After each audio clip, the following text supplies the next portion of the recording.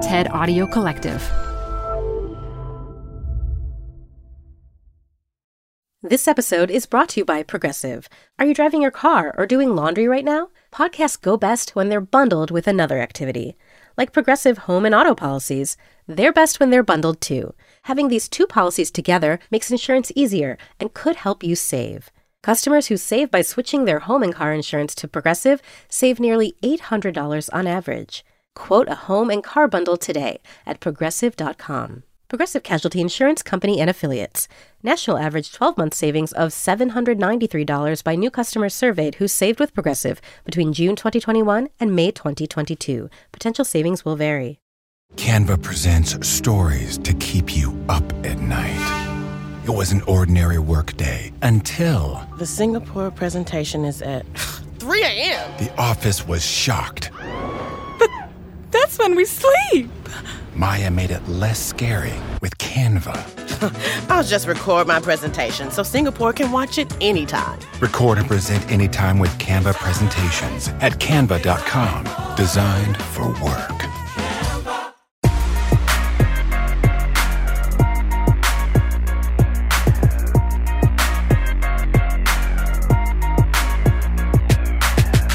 Hello, everyone. This is After Hours. I'm Felix. I'm Mihir. I'm Rawi. Welcome back, Rawi. Oh, it's great to be back. Great to have you back. You know, I heard something and then listened to confirm that this was true, which is that you had a podcast in which you discussed scarves without me.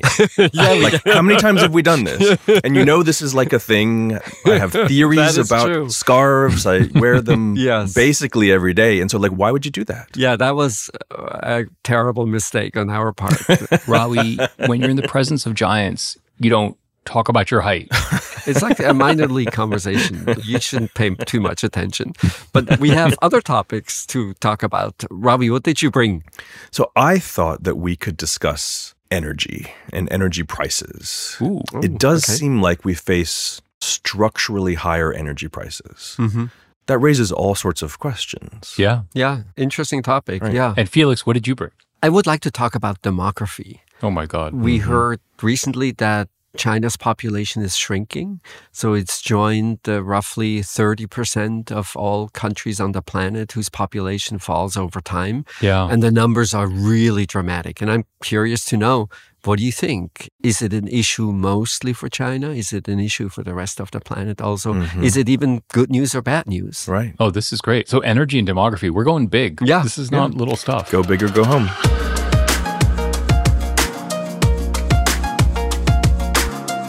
So, Ravi, changes in the energy market. What's on your mind? Well, there are a few elements that are on my mind. One is connected to the reasons why the energy markets have changed. And that brings us back to questions of war and peace and Russia and Ukraine. And we've talked about that before. But one of the really interesting elements of it to me is that there are so many products that are essentially energy turned into something else. This is true for aluminum, which is, I think, maximally so. That's just energy turned into something else. But as we look across the European continent on questions of energy prices, it's amazing to see where the crises pop up. Bread, for example, is more or less energy turned into something else. And so how can we begin to think about the implications of these structurally higher prices for what gets made, where it gets made, how we employ people to make those things? Have you two given any of that some thought? It's very hard to know, even in the short run, where prices will go. So sky-high gas prices at some moment in time. Then it turns out, well, moving away from Russian gas, maybe not quite as difficult as we imagined it to be. I was stunned when I saw the stats for Germany, the fact that they're barely buying gas from Russia now. I would have thought that's completely impossible. And then very high prices at some point in time, and then collapsing gas prices the next. So there's so much movement. One of the consistent themes that I have always thought about higher energy prices is the sense in which it's a positive given global climate change. If we want to internalize all the costs that are associated with using energy, at least the way we use energy right now, we need higher prices. The trouble I feel with the current development is that we impose these higher prices in not a very smart way. So say we could have created a carbon tax that would have been roughly revenue neutral so that you don't impose an additional tax on people. We could have done it in a way so that less affluent households with smaller cars, smaller apartments with not quite as high heating costs, they might have been net beneficiaries of a smartly designed carbon tax. Now what we have is just really unpredictable gas prices, and then in particular in Europe, roughly a doubling of heating costs. And that, of course, hits exactly the wrong people at the worst moment in time. Mm-hmm. Yeah, I think I'm with you, Felix, which is I think in general this is good news for the reason you said, which is energy prices probably have been too low for too long because they don't internalize all the costs that we think are really important. But also because it can hasten the transition to renewables, which is something that we've already seen. Yes. So in my mind, I think of this as a manifestation of basically the mismatch between our accelerating desire to move away from fossil fuels and our inability to ramp up the supply of that with sufficient speed. And the combination of those two things means that we're going to face, in the short run, higher prices for fossil fuels, which is what we're seeing. Mm-hmm. I think I'm quite happy about that.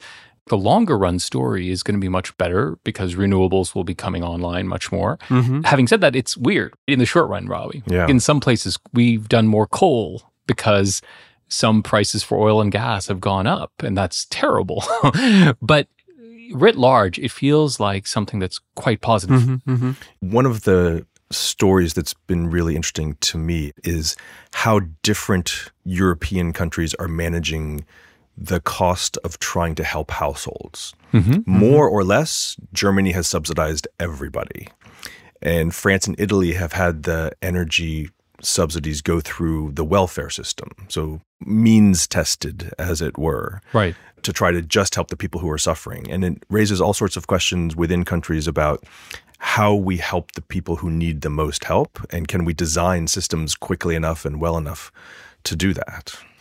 The other angle that strikes me as really profound, Rawi, because you think so often about geopolitics, is the role of Qatar in this intermediate period. It turns out they are the ones who sit on almost an endless supply of natural gas that can be liquefied and shipped. Mm-hmm. And they have stepped in a really big way, both supplies in the short run, but also really dramatic investment plans, building new terminals, investing in additional supply. Mm-hmm. We're looking at a future where Qatar will be central to the world in ways that I at least never would have expected them to be central. And I don't quite know what to make of it. Is that going to be a problem the way it's been challenging to have Saudi Arabia and Russia play a really big role? What would be your prediction about the role that they will play in the geopolitical system, Rawi? Without getting too much in the weeds, the geopolitics of oil markets are very different from the geopolitics of gas markets, because oil mostly doesn't go through pipes. It mostly goes on boats. And natural gas for many countries mostly went through pipes. Mm-hmm. And the European challenge at the moment is that the piped gas from Russia is not flowing in the way that it once did and probably never will again. Right. And that brings us to Qatar, which is there are no pipes. It's all yes. liquefied and put on a boat and then regasified somewhere else. That changes the geopolitical dynamics, because if you're just putting stuff on a boat, there are politics, but they're not nearly as intimate as if you use pipes. Uh-huh. For Qatar and for the United States to be major exporters of liquefied gas, that's really a geopolitics of the liquidity of the market more than it is a geopolitics of the intimacy of pipeline connections. Is it right to say, as Felix was alluding to, Qatar is a winner geopolitically? The U.S. is a winner geopolitically. Absolutely. How do I think about other powerhouses? How do I think about China? And how do I think about Russia? Russia has undermined itself in the long run in very profound ways. Not in the short run. Russia's making more money selling oil and gas after the war than it was making before the war because of the change in prices. in part because the sanctions on Russia are mostly European and American sanctions. They're not sanctions from the rest of the world. The rest of the world is still buying Russian oil and gas. One other piece of it that's really interesting is that there's such a big difference between natural gas and oil in terms of the energy transition.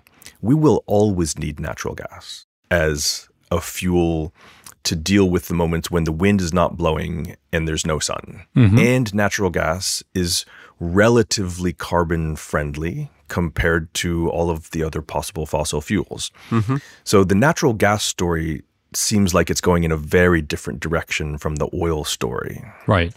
I am a little less convinced than you, Ravi, that even in the very long run, we will always rely on natural gas. Part of it has to do with battery and storage opportunities. Mm-hmm. There wasn't really any pressure to rethink energy markets. And now that we have this pressure, there's more capital deployed, there's more interest in new technologies than I can ever remember. And speaking of that capital deployed and new technologies, I'm curious what you guys make of the very distinctive strategies of the corporates on these questions.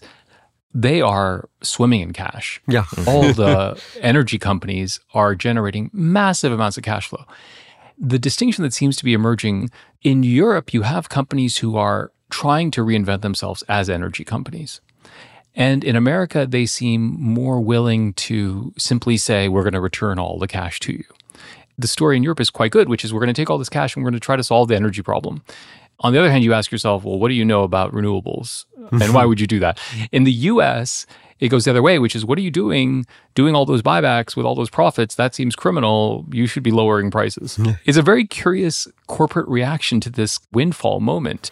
You're exactly right, Mihir. If you look at the profitability of the oil business at this moment, no other investment really makes any sense. Mm-hmm. And I like the idea of returning all that cash to investors.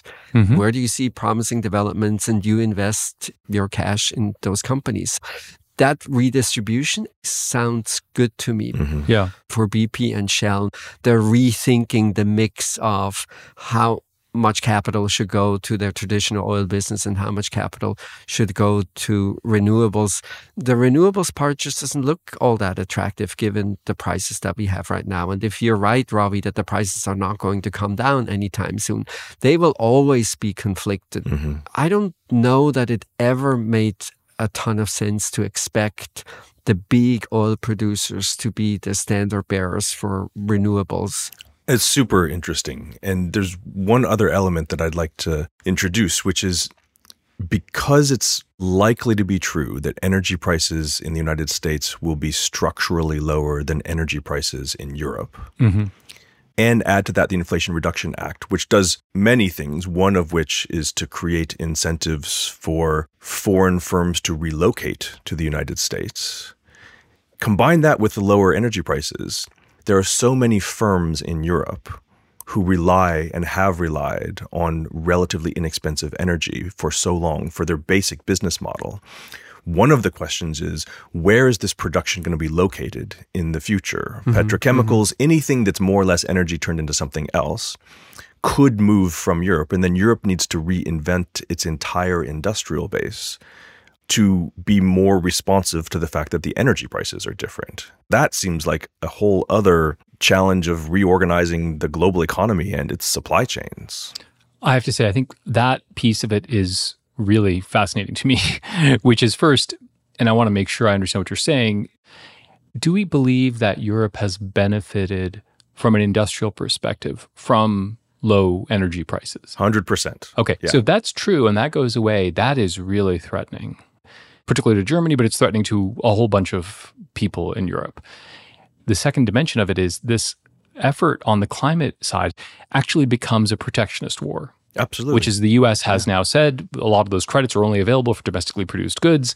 And so you could see not just the result of lower U.S. prices on energy, but then a protectionist sentiment. Mm-hmm. Now, all this, by the way, could be quite good news. If it is a battle about more and more incentives to kind of reduce our consumption of fossil fuels, I might be for it. But the protectionist element of it feels like a new piece that could actually be quite destructive.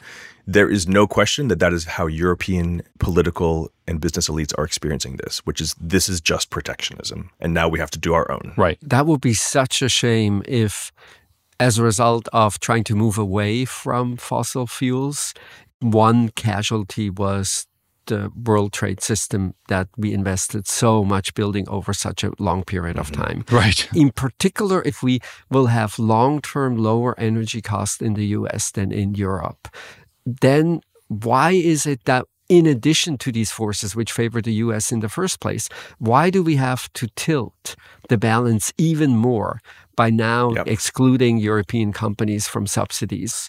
It feels very irresponsible to me. Mm-hmm. My prediction is that unless Europe and the US come to some sort of deal, the next response for sure is going to be that Europe will feel liberated to financially support its industries. Mm-hmm. It's interesting, Felix, because all of this is going underneath the label of a new industrial policy. Yes. Mm-hmm. When people talk about Biden industrial policy, this is what they're talking about. And it comes at the cost of these larger gains from trade and is very appealing to people on the left and the right, frankly. Yeah. But it really has these pernicious long-term effects that I think you're highlighting.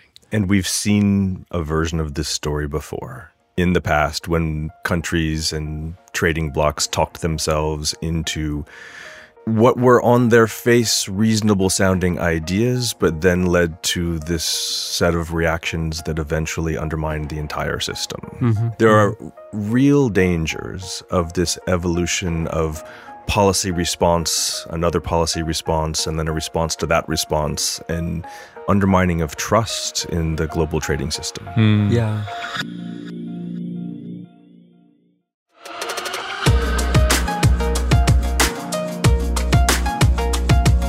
All right, Felix, from energy to demography, tell us. Yes, so we learned that China's population is shrinking. It was a little bit of a surprise. We knew it would eventually happen as a result of the one-child policy and families not having very many children. You need about 2.1 or so, statistically speaking, to just keep the population stable.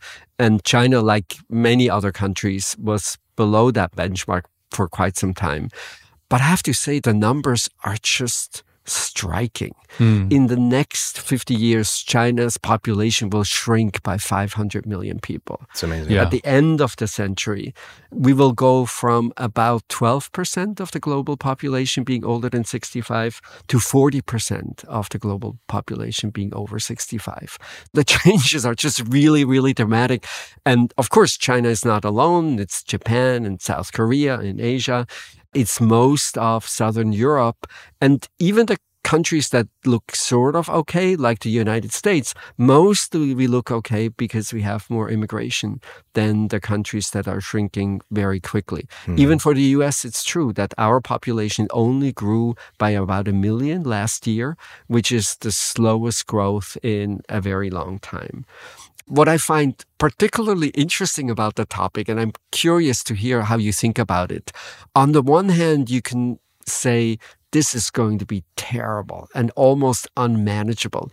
We will have fewer and fewer people in the labor force, and we will have many more retirees, and somehow that balance is going to create all kinds of difficulties. Yeah. And you can also tell stories that are much more positive. So, for instance, one reason why birth rates have come down is that child mortality is much lower than it used to be. One reason why it has come down is that many more women have post-secondary education than they used to have. In South Korea, it went from about 6% to now 90% in the last 30 years or so.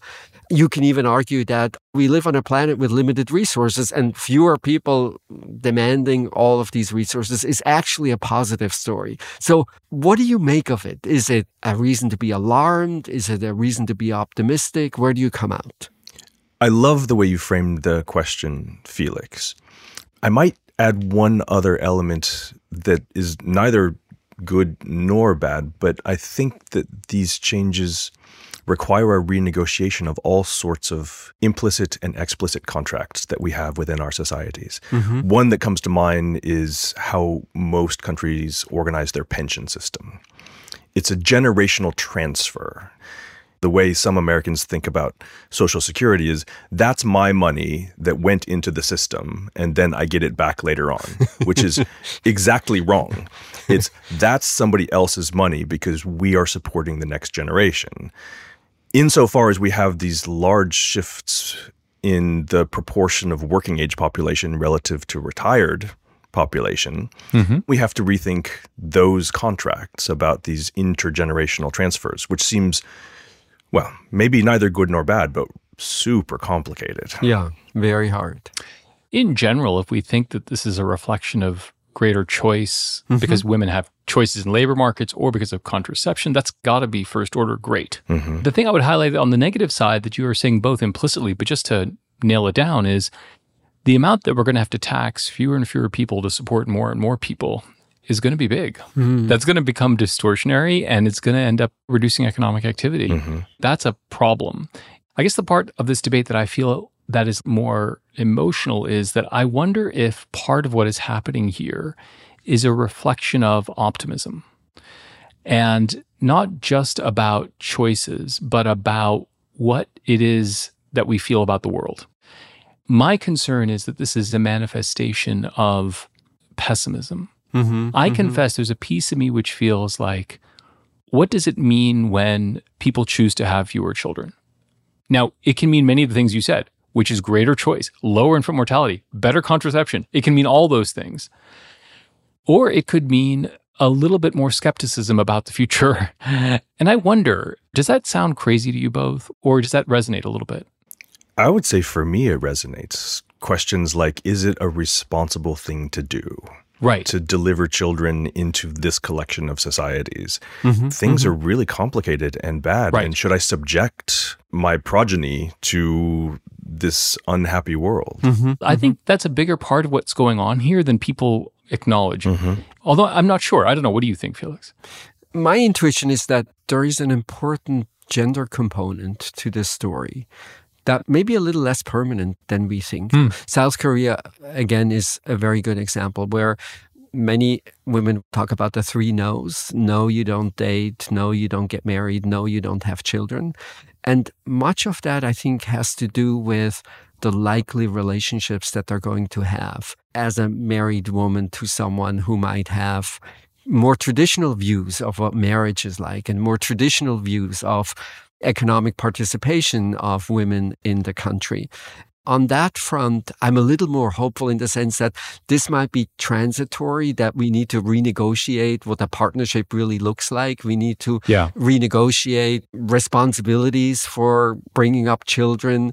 This is probably also the part where governments can play a useful role in subsidizing childcare, in making sure that parental leave is not something that is unheard of. Absolutely. I agree with both of you that there might be some pessimism to it, but as a practical matter, so much of that is also wrapped up in expectations about what marriage and what having kids will look like. I agree. One part of it is mindful of the fact that we are 3 dudes talking about this on a podcast with no particular expertise.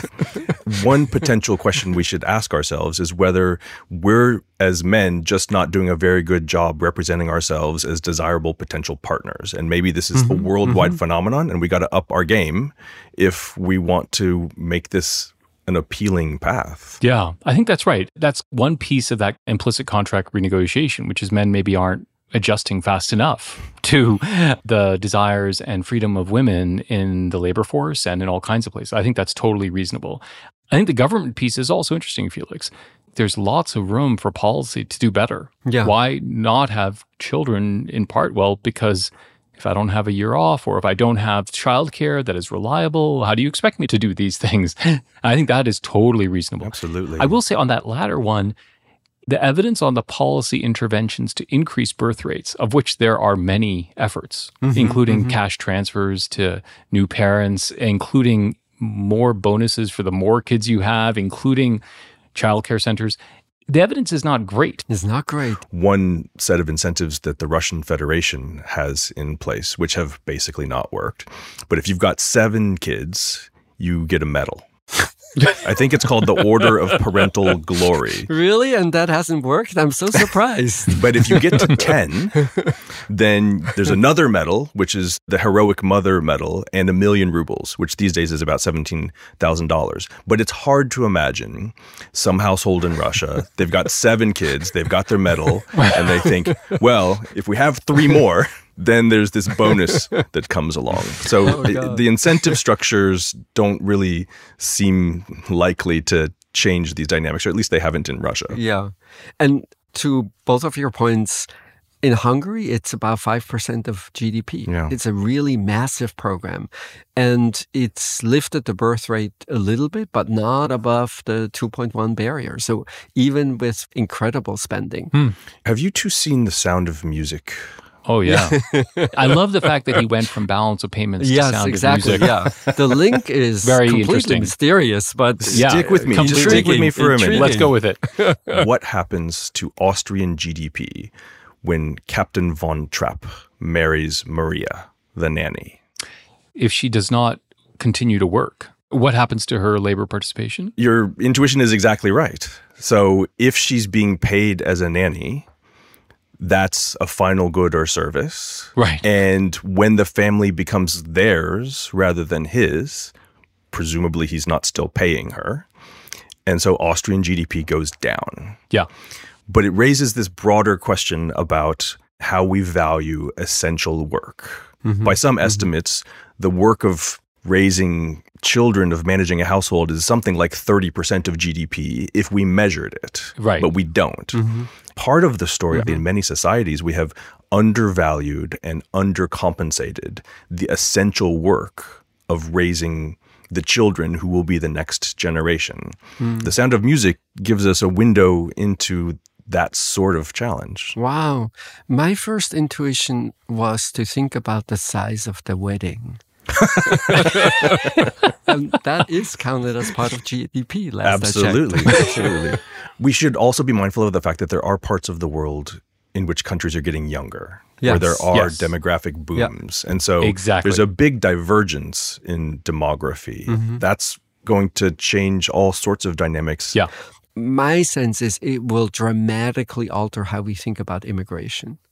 In a democracy where the majority gives policy direction, it's almost unthinkable for me that the majority will say, yes, we will forego some social security benefits because we don't want the young to be taxed so highly. And I think the only other way out of this is to allow greater immigration.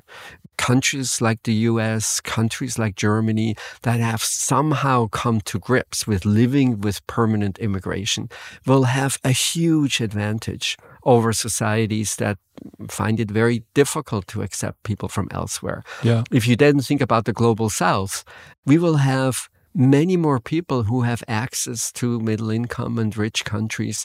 The moment you have to choose between social security and immigration, I think the immigration debate will look very different. Yeah. Increased migration is going to be fantastic for everybody involved. And I love that story. And I think it's true.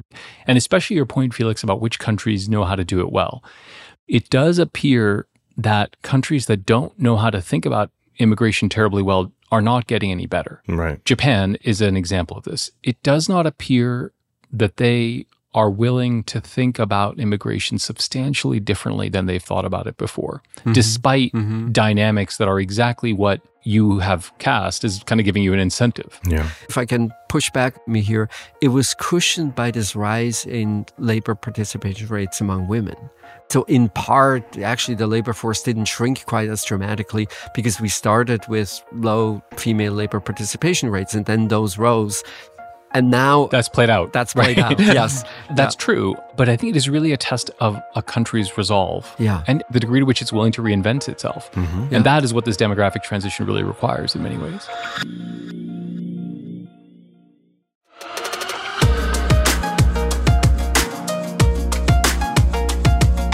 And we have recommendations, of course. Rawi, what did you bring? So I've got something awesome. Ooh, okay. It's a television series that I think everybody probably discovered before I did, but we just discovered it. It's called The Bear. Oh. Yes. It's a kind of cooking show. It's about a very talented chef who grew up in Chicago, left Chicago on a grand adventure and then returned when his brother passed away to take over his brother's restaurant, which is not a fancy restaurant. Right. And it has so many fascinating elements. It's about leaving and coming home. It's about the feeling of being driven in that way. It's about family melodrama, and it has the most amazing soundtrack. Mm-hmm. There's only one season. I think there are 8 episodes, and every episode ends with some awesome song that sees us out, and it's just so enjoyable. Yeah, that's a great pick. What's your favorite song? The last episode ends with my favorite Radiohead song. Oh, which is what? I don't want to tell you because I want you to watch it and then hear it. Is it Plastic Trees? No. I was just guessing. I've been meaning to pick it up and I haven't really gone fully deep into it. You'll love it. Yeah. It's really fabulous. All right, Felix, what do you got? I would like to recommend an essay in The New Yorker titled Why Everyone Feels Like They're Faking It. It's written by Leslie Jamison, and it's just a totally fascinating story. Everybody suffers from imposter syndrome. I didn't even really know much about the history of the idea, where it came from, how it evolved over time. But the story that she's telling is completely fascinating, how it's grounded in personal experiences of the 2 psychologists who first discovered it. Mm-hmm. It talks about the research, how the research right from the beginning was very focused on women, and then maybe led us down a track to thinking, oh, this is mostly or exclusively an issue for women. It talks about how this third wave of feminism has a completely different take on imposter syndrome, how imposter syndrome is probably not the right word to begin with because it's not really a syndrome. And then, is it anything at all if everybody has it? It talks about the relation to race, how if you grow up and you feel the world conspires against you in many, many ways, that somehow makes imposter syndrome maybe more of a white thing as opposed to someone who doesn't grow up in a privileged way. Mm-hmm. And then ultimately it talks in very interesting ways about the role of parents. So apparently the 2 sources of a sense of being an imposter, one having to do with if you're not the smart one in the family. So if sort of understood your sibling somehow is just much smarter than you are, I think you're likely to suffer. And also, if your parents tell you that you are amazing, that you are out of this world, smart and capable, and you can be anything. And that struck me as particularly interesting because what else can parents do? They can tell you you're not the smartest one or you are the smartest one. And then in both of these cases, that seems to be an antecedent of some form of imposter syndrome. So if you have a chance to read it, it's very well written also. Why Everyone Feels Like They're Faking It in, I think it's the current issue of The New Yorker. Wow. 100%. I'm not going to read that. It sounds super harrowing. I'm not ready to add that into my ongoing nervous breakdown, but it does sound interesting. All right. Well, I may have some comfort food for you, Rawi, that'll help you get through these moments. Thank you. So I have some dessert recommendations, and it's been a while since I've had a food recommendation. And on a sweet note. Yes, let's end on a sweet note. So I have both a recipe for something at home and then something to eat out. So the recipe for something to eat at home is Jim Leahy's olive oil cake. So olive oil cake is just one of the great desserts in the world. And Jim Leahy, who's the superstar baker from Sullivan Street Bakery in New York, has this incredible recipe which has not just the great olive oil, but has orange juice in it. And it's just the moistest, most beautiful cake in the world. So this is something you make yourself? Yeah, and it is so easy. You just put everything in a bowl, you mix it all up. And then my dessert treat for you outdoors is there is this lovely chain which has this curious name of the Hokkaido baked cheese tarts. So these are a riff, I think, on the greatest dessert of all time, of course, which is the Portuguese pastéis de nata, which is the perfect egg custard.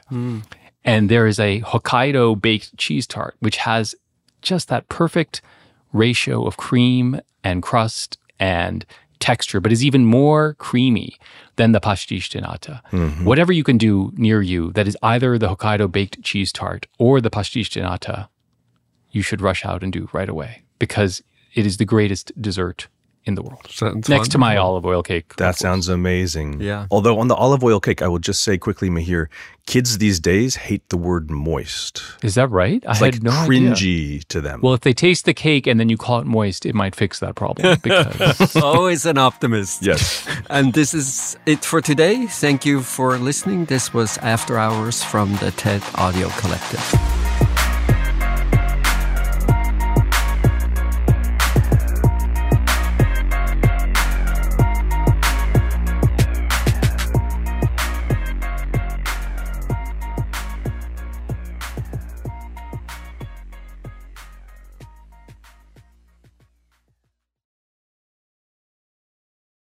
Support for the show comes from Brooks Running. I'm so excited because I have been a runner, my entire adult life.